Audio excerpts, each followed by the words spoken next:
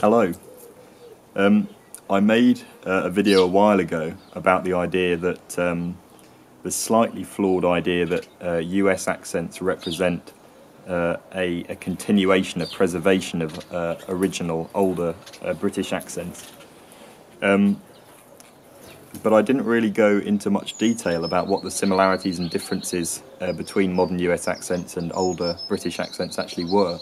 So I thought, since American accents are very interesting and I've not really talked about them much on this channel, I would do a video today comparing a modern US accent with David Crystal's reconstruction of what a Shakespearean sort of accent might have sounded like. Now, early 1600s British accents can be reconstructed with quite a lot of accuracy because we have, for one thing, we have a lot of text from the time that we can base things on in terms of poetic metre and rhyme, tell us a lot about what words rhymed and what, how stress was distributed across words. And also people were writing about language and pronunciation at that point in a way that was approaching a modern way. So we have a very good idea of how things were pronounced back then. David Crystal's done a very good job of consolidating that information. The US accent I'm going to use is, it's going to be a broadly southern US accent. Now obviously there are regional differences and state differences in accents, but I'm going to use a relatively conservative, relatively rural southern US accent, a combination of features from across the south, and it's going to be a rhotic accent, although many southern US accents are non-rhotic. A couple of things to bear in mind, or one major thing to bear in mind. Obviously, just like in the US and just like in Britain today, in Shakespeare's time there would have been a lot of variation in accents across the country. Now, the accent David Crystal has reconstructed is largely based on poetic literature like Shakespeare's plays, Shakespeare's sonnets, things like that. This does not necessarily represent Shakespeare's actual accent. It's just the accent that his plays were intended to be written in. His plays were designed to be written in. So it might be his accent, it might be a generic London accent, it might be a generic southern accent. Either way, it was an accent people considered to be a typical or a normal southern accent in the late 1500s and early 1600s. So this is post-Great Vowel Shift. One thing you'll have heard about if you've looked into the history of English is the Great Vowel Shift. And it's important to remember Shakespeare, although maybe the Great Vowel Shift was still happening in parts of the country when he was young, by the time he was very famous, it pretty much already happened. Certainly in the south it had already happened. So we're talking about a post-Great Vowel Shift accent here. That has no effect on anything. So first I'm going to read a little passage from Shakespeare in this generic southern US accent, and then I'm going to read it in this reconstructed early 1600s British accent. Is this a dagger which I see before me? The handle toward my hand, come let me clutch thee. I have thee not, and yet I see thee still. Art thou not, fatal vision, sensible? To feeling is to sight, or art thou but a dagger of the mind, a false creation, proceeding from the heat-oppressed brain? I see thee yet in form as palpable as this which now I draw. And now in a reconstructed early 1600s Southern English accent. Is this a dagger which I see before me?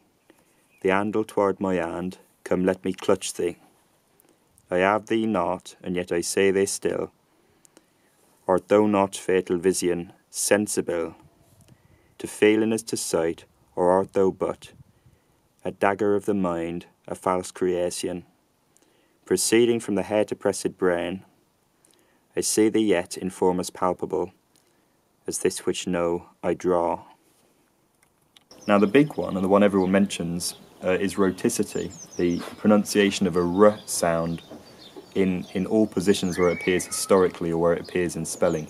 Now in my accent, and in most English accents, that is, accents in England, excluding West Country ones and certain northern ones, Lancastrian ones, you have something called non-roticity. So a r sound will not be realised as a r unless there's a vowel after it. So in the word car, I don't pronounce the r.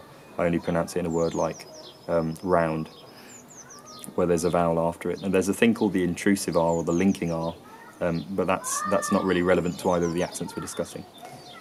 Whereas in Shakespeare's accent and in a modern US accent, or in a lot of modern US accents, you have roticity, so you have the r being pronounced in all positions where it appears in spelling.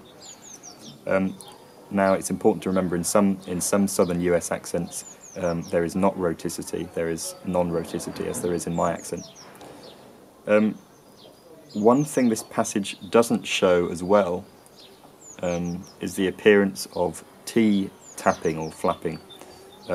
Now this happens in certain US accents, probably most US accents actually, where when there is a strong vowel and then a t and then a weak vowel, that is a vowel in a stressed syllable, a t, and then a vowel in an unstressed syllable, the t will turn into an alveolar tap, era.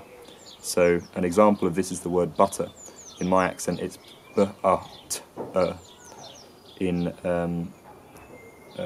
for example, a southern US accent, it would be butter, or butter. I don't know if I'm saying that quite right. But in a Shakespearean accent, it was probably pronounced with the full quality of the t, butter, something like that. The vowels are where the most significant differences pop up, not surprisingly. Now, I've told you about the great vowel shift, which has already happened by Shakespeare's time, but there's another one that's happened between Shakespeare's time and today in southern US accents called the Southern American vowel shift, or the Southern US vowel shift. Now, one example of this is the re-monophthongization of the vowel in the word shine, in the word bright, things like that. So in Shakespeare's day, this vowel has diphthongized, shine. In my accent, it's diphthongized as well, shine. In some US accents, in some southern US accents, it's a slight diphthong, shine, but then in some, it's totally monophthongized again, shan. And this isn't a retention of the original monophthongization.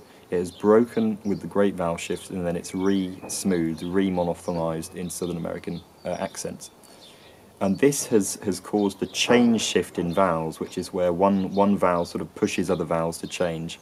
And this happens because vowels, we sort of subconsciously, unconsciously try to avoid vowel mergers. Occasionally you do get situations where two vowels will merge and certain sounds, certain words will end up sounding identical to each other. But we don't want too many vowel mergers, because that increases ambiguity in a language. So if enough sounds merge with each other, then the inventory of words within the language goes down, and then ambiguity increases and things start to get confusing. So we naturally, it's a simplistic way of putting it, but we naturally avoid vowel mergers and sound mergers in general. So you get these things called change shifts, where one sound will change and it will push other sounds away or drag other sounds into its place to increase the symmetry and to decrease the ambiguity in the language. So this monophthongization of the I vowel to a has pushed other vowels around it into other situations. So in certain short vowels, you get, in some cases, semivowel vowel clusters. So rat, now, where in Shakespeare's time you would have rat and no. Crystal suggests that in unstressed syllables in Shakespeare's time, like words ending with ing, the ng sound was fronted and becomes n. So in or un. So it would be feelin instead of feeling. This kind of reduction also happens in Southern American English, feelin instead of feeling. I think there's a bit of wordplay in this passage that doesn't work in any modern accent that I know of. And that is in the line, proceeding from the hair-to-pressed brain. Now here, both hate and heat were probably pronounced with the same vowel in Shakespeare's accent, hate. So to somebody listening, this could be heat-oppressed brain or hate-oppressed brain. So that's a bit of wordplay that doesn't work in any modern accent. Because in both my accent and a typical Southern American accent today, this vowel is a slight diphthong rather than the monophthong it was in Shakespeare's time. Now, Crystal suggests that the way prosody and stress affected vowels must have been different in Shakespeare's time, based on how he uses these things in poetic metre. I would make the comparison to later Cumbrian in terms of vowel reduction, or to modern Dutch if you're more familiar with that. So lots and lots of weakening of sounds, lots of elisions. Pretty much all pronouns would have had an unstressed version. So me would have had the unstressed version m. Thou would have had the unstressed version the. I would have had so it's obviously not natural because it's poetry, but if we were to apply Crystal's elision patterns to the first few lines, as if they were just a normal person talking quickly, we'd get something like, is this a dagger which I say before me? The handle toward my hand, come let me clutch the. I have the not, and yet I see the still. Art thou not fatal vision, sensible? Sorry for the jump there, there was a bird making lots of very lovely sounds in that tree there. But it's gone now, so... this kind of weakening of pronouns, as far as I know, happens to some extent in Southern American English, but not to the same extent. And it happens very, very little in my dialect of English. So you can sort of be weakened to y in certain positions in my own idiolect. But it doesn't sound very natural in most situations. As I say, in later Cumbrian, this kind of weakening of pronouns was quite commonplace. And we see it shown in writing a lot. Older speakers still do it. Dutch has this kind of weakening as well, and it's even standard in Dutch to represent this in writing. So, for example, in the sentence, begrijp je me, begrijp je me. I'm not a Dutch speaker, so that might have been pronounced a bit dodgily. The voiceless wh sound was probably present in most speakers in words like what, when in the early 1600s. And this sound's retained by some speakers in the American South.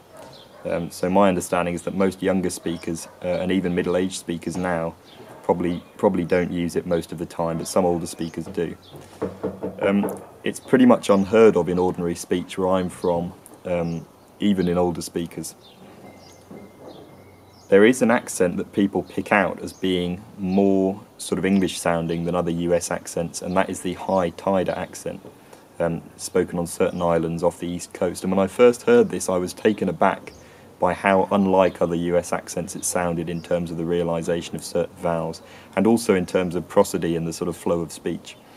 The phrase south side would be pronounced something like south side, south side, south side. I might be saying that very, very wrong, but it's something like that. The vowel qualities reminded me a lot of West Country vowel qualities, or even Australian vowel qualities.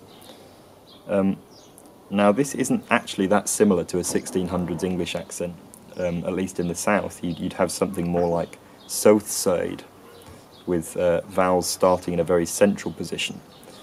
And in West Country accents today, and in high tider accents today, the vowels start in a fairly peripheral position by the sound of it. But it's interesting how these developments may have happened in parallel with each other. That's something very interesting. It's certainly a very interesting accent to study in terms of its relation to other US accents. I haven't really done any studying of it at all. I've just sort of examined it for 10 minutes while researching this video, but it's very interesting.